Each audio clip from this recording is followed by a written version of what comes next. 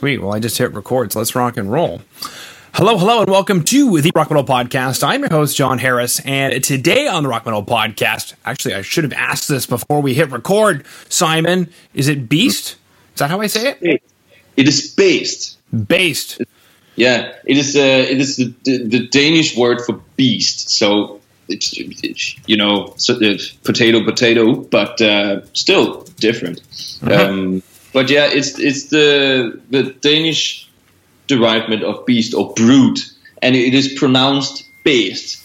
We'll probably spell it like BASED or something. That is not probably the closest, but we've had a lot of people coming to ask, how do you pronounce it? And then they spit on us completely, and then we are like, it's not in that way, but you can do it anyhow you want. Always be humble. Exactly. Well, the Danes, I imagine, from what I've heard, you guys are great at humility, like being humble. We try, yeah. And then we go home for ourselves and rage out completely. No, yeah, I believe we're kind of like, I would say, yeah, we're humble, but we can also be kind of reserved, I guess so. It's the dark north, and people are quite introvert, I guess so. But it's cozy up here. It's hyggeligt, as we say in Denmark. Wow. Okay. I remember reading or seeing a thing about a chef, a Michelin-starred chef. I believe it was in Denmark. Yeah. I don't know if he does it anymore, but he was struggling with this cultural norm to like stand out and become ahead of the pack in the culinary scene, because apparently that's not something that you do.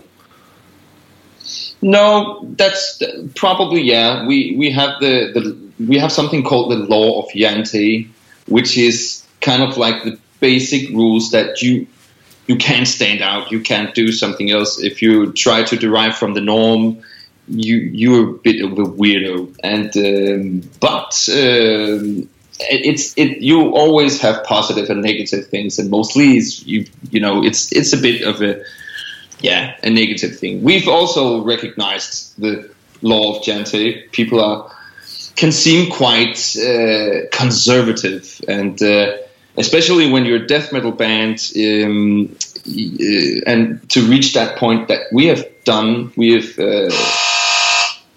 reached some kind of like a mainstream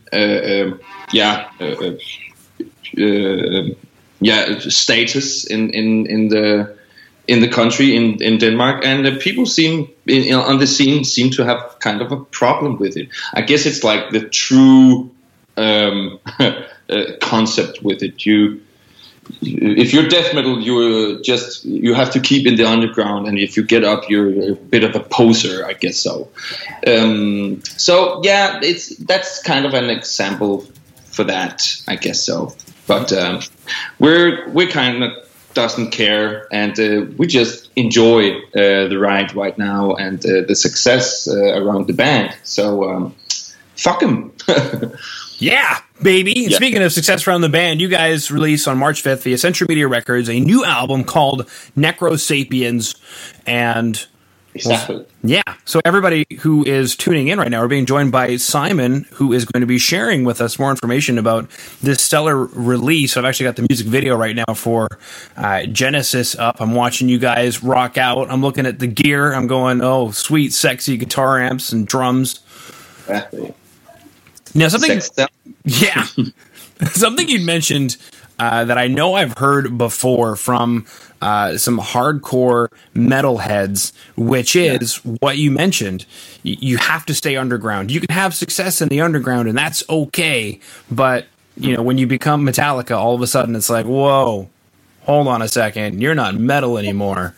So it's kind of interesting. What's that like as you're burgeoning, I guess, out from the underground and starting to get some international acclaim? I guess from the start we set some pretty ambitious goals, and we wanted to do this as a serious business. We wanted to play shows. We wanted to play big shows. We wanted to play live outside of Denmark, abroad, and we set us up a goals from the start that if we didn't reach out abroad from the Danish borders and play live gigs outside the Danish borders. I believe we set a timeline for like 3 years. We would stop the project, kind of like.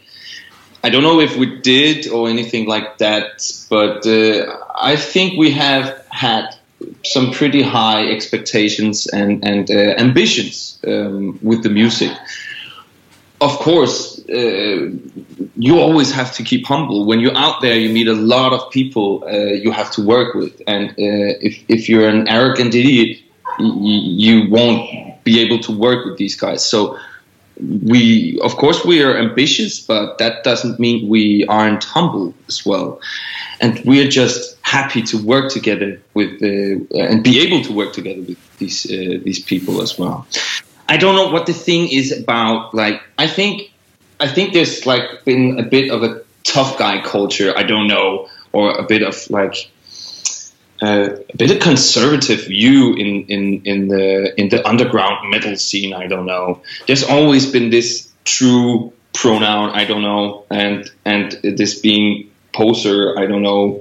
I think it's a bit bullshit. You know, I think you have to be ambitious about what you're doing with your music, and if you want to, at least, and to gain success for that, you just have to pay respect. People have done a lot of work with it and within it, and are taking it pretty serious.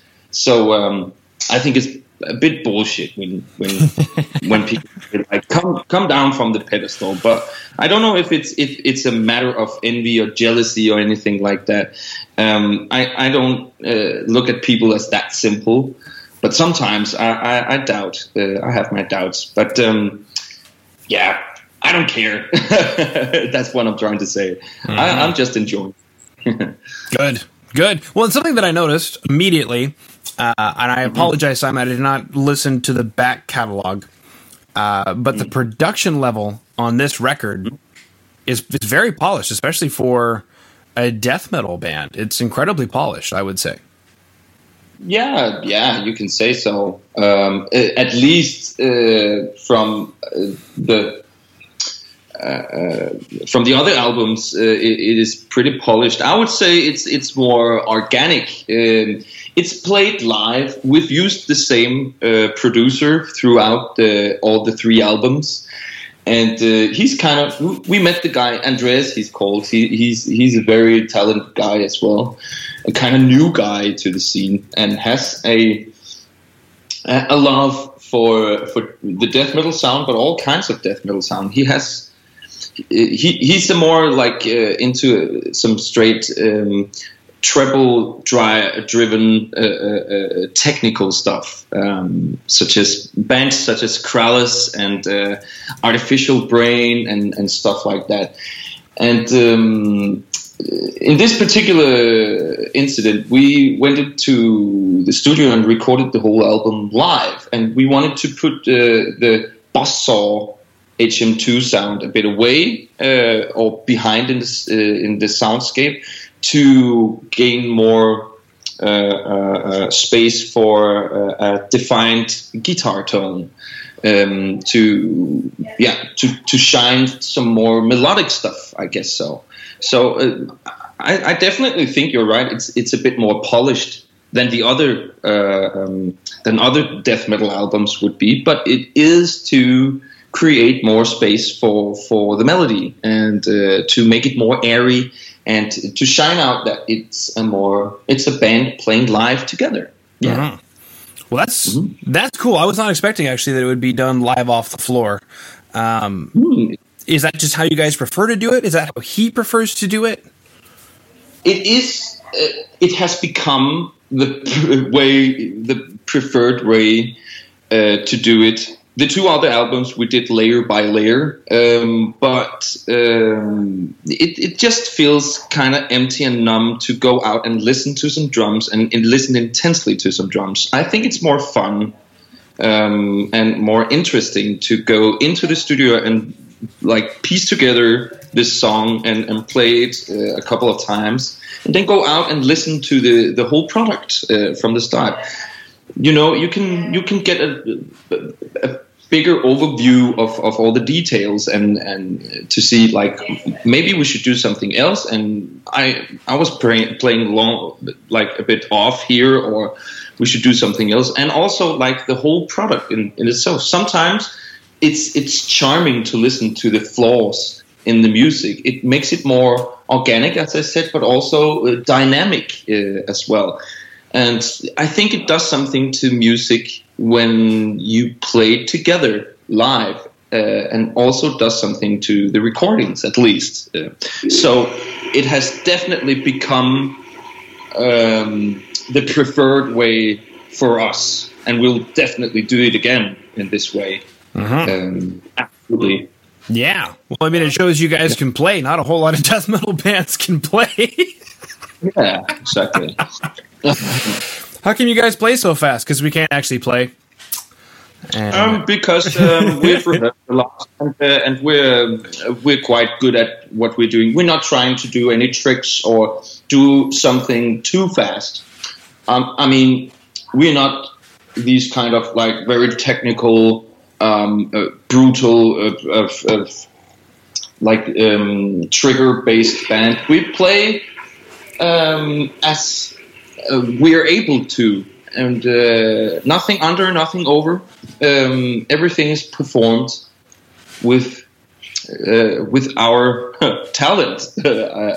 So I'm glad you say it's like as far as I hear you saying, it's we're playing technically quite good, and we've also done an effort to play good. Yeah, well, because it's something you mentioned, was prior to that, going above the underground sort of thing. And when I think of an underground band, I think of sabotaging the production level of a recording intentionally so that you could stay. The word sabotage kind of comes to mind. Like, we could be successful, but let's sabotage, I don't know, the writing so that it's not as good of a song. Let's sabotage the production level. But you guys aren't sabotaging anything. You're just, doing your thing. Yeah. We're just playing. We're just doing our thing, yeah, and trying different things. It was the first time we tried playing the album live. We were kind of like, we're a live band. We love playing live, and we've played tons of live concerts. But what we have had as an issue was that we wanted to project the live sound, the live energy into a record as well. So we kind of went with that idea and wanted to play it live. Usually the guitars used to play live, and they kind of got into that idea that the whole band should have played live. We're not the first band who does that. Meshuggah does it. A lot of other bands, back in the times, were playing it together in the studio.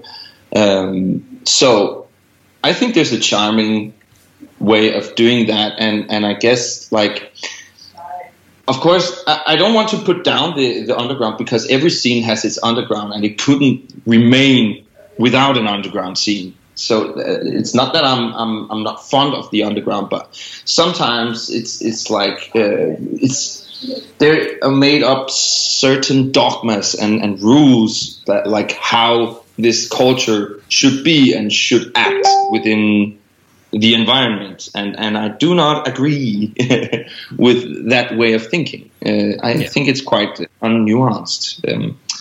But yeah, because the way I always kind of felt about it and still feel about it, Simon, is obviously you start underground because no one knows who you are, but then you work your way out of that and you become above ground. It's like a transition, but kind of like you'd mentioned, there becomes dogmas and rules that whoa, go above. No, you got to stay down here.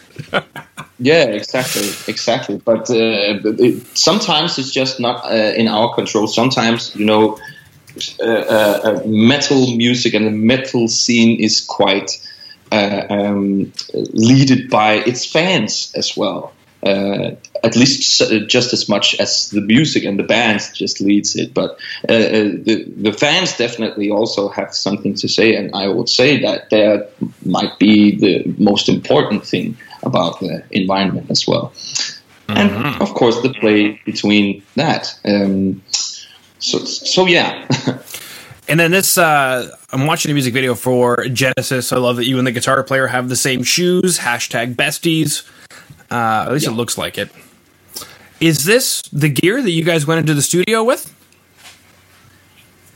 Some of it, I think. Yeah, I think mostly, yeah. The drum set, definitely, yeah. It's a Yamaha, I believe so, that we also put in, and I believe that the guitarist uses, I believe, a Gibson V. I don't know if it's the white one from the 80s he uses or the black one that he is using. I don't remember, but yeah, usually it's those instruments. We used a couple of other amps in the studio, and also did some hybrids as well. The guys, especially the guitarist, are happy to like fuse, kind of uses different kinds of amps and their sound together to make it more interesting. But mostly of what you see in the video is us. I believe there's also another video, the Beat Hook Massacre. That's actually a recording of us recording that song in the studio, the Beat Hook Massacre. I think it's a way of seeing more of the gear there, but that's actually us recording the song in that video. I am watching it right now as soon as I can skip this ad. Okay, good. I have skipped the ad. Here we are. Boom, the lights are going. Pro Tools is on. You are singing into an RE20. Now, that is a broadcast microphone that I should be using right now, but I'm not. So I guess take us through the use of the Electro Harmonics RE20. Is that how you sound best, that microphone? Sorry.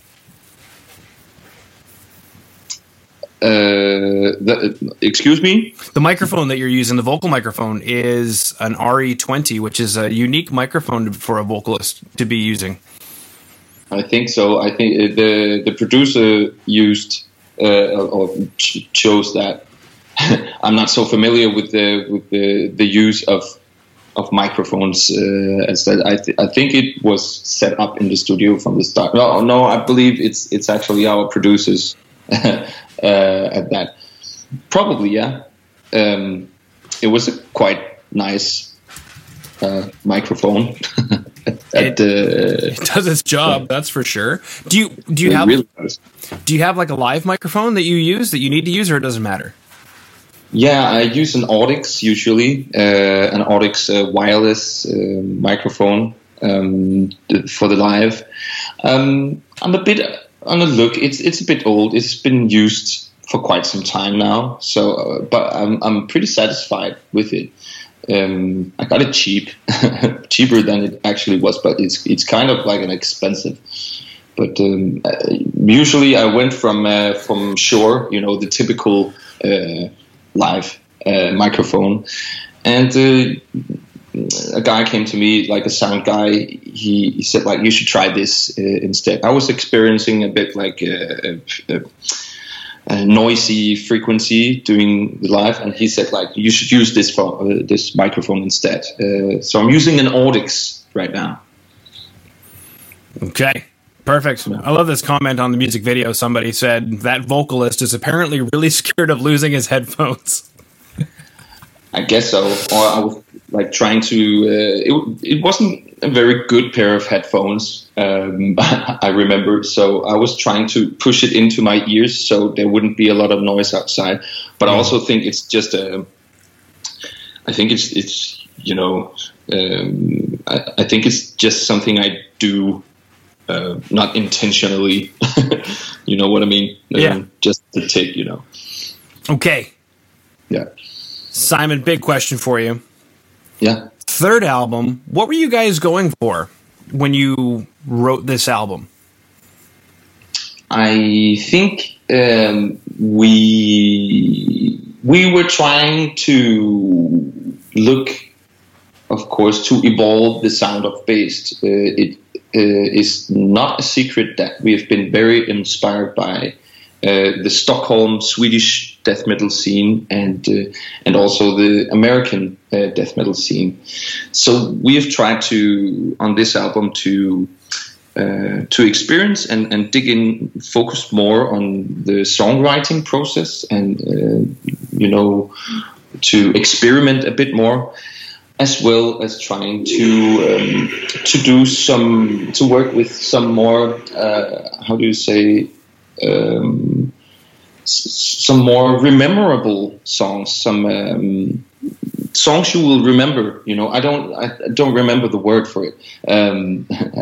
More catchy, I guess so. We've listened a lot to a Carcass album called Heart Work at this time, and is pretty much inspired. Also, I heard that on repeat as well, and tried to be inspired by the composers from that album as well. Also, we have it's album 3, and you have to reach some kind of I don't know if it's like a written rule or anything like that, but I believe you have to reach some kind of breakthrough with the record 3 or 4 at that time. I think with success quite some time. We've reached like a balance between something that is more BAEST sounding than anything other, and also quite experimental, but also some quite catchy tunes as well, which is pretty solid for the easy listening death metal fan. Easy listening. We've got a sea of vomit for easy listening and purification through mutilation, towers of suffocation. Exactly. My goodness gracious! Actually, true story. When the label had reached out to me, and they said, "Hey, for fans of." You mentioned like Swedish and American stuff, so for fans of Entombed and Morbid Angel, and I was like, okay, cool. Gave you guys a listen, and I was like, man, I am getting some, what did I say? Serious Morbid Angel vibes on Abattoir. Yeah. I won't even doubt you or anything like that. There's definitely some especially like the drum, the bass drum pattern is remarkable. But I also think there are some different vibes as well. I believe that there's a lot of inspiration from also, as I said before, the Carcass thing, and the more melodic things in the song are also kind of inspired by the Carcass. So I know what you mean, but and of course you can't doubt. We do not resent any one of our heroes or what bands we are inspired of, but I definitely also think there are some original things that are quite more us sounding, at least. Yeah, I agree. I'm actually looking up Heart Work. The funny thing is I always hear about Surgical Steel because everybody loves that album, and how do I get my guitars to sound like that? Like, I don't know. Be that guy. Be that guy. Sit down and rehearse, man. Yeah. Pick it up. Yeah. I really like that album. Surgical Steel as well was also my actual introduction into Carcass, which is kind of like I always seem to put those two albums in front of each other, and I was like. I kind of like the drum because it's more sloppy on the Heart Work, and it's more definitely more like I wouldn't say like machine kind of robotic on the Surgical Steel. It's quite more like still, but I just like the drum stuff on Heart Work because it's a bit sloppy, but it sounds like a fucking human that actually plays those drums, and without any click tracks. And that's also the point of our album, the third album, Necrosapiens. It's done without a click track. It's completely with natural listening to each other, and a guy who counts to 3 on the drums and then just go boom. And I think that's completely charming also with hard work and the way that is done. Pretty organic, well produced album, and sounds like a band loving to play together. Mm-hmm. Mm-hmm. Exactly. No electronic drum kits here just to get MIDI notes so that you could replace it later. Exactly. With all these clean, precise hits, and then everybody goes, man, how did they get the snare to sound like that? Like, I don't know, it's snare number 10. Just go find snare number 10.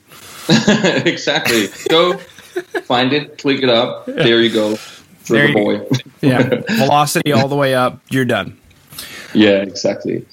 Cool. No, we know the talents of our drummer. Sebastian is he's a hardworking drummer, and he's sweating his ass off. And I think he dropped like 5 kilos being in the studio because he was playing his guts out. It's amazing to watch that guy play the drums. Yeah, I'm looking forward to play live, and especially with that guy, because he's beating the shit out of himself and the drums, or at least. Mm-hmm. Exactly. It'll be a sea of vomit when he's done. Yeah, Sweet. Exactly. Literally. All right. Well, Simon, we chatted about everything Denmark. Mm-hmm. We chatted about success and having ambition and goals as a band. We chatted about live energy and recording.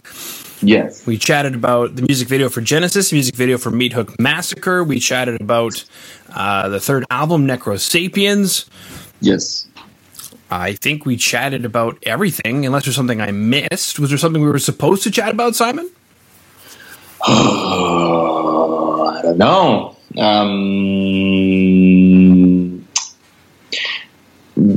We appeared. Actually, we have been a band that has had the beautiful opportunity to actually play live.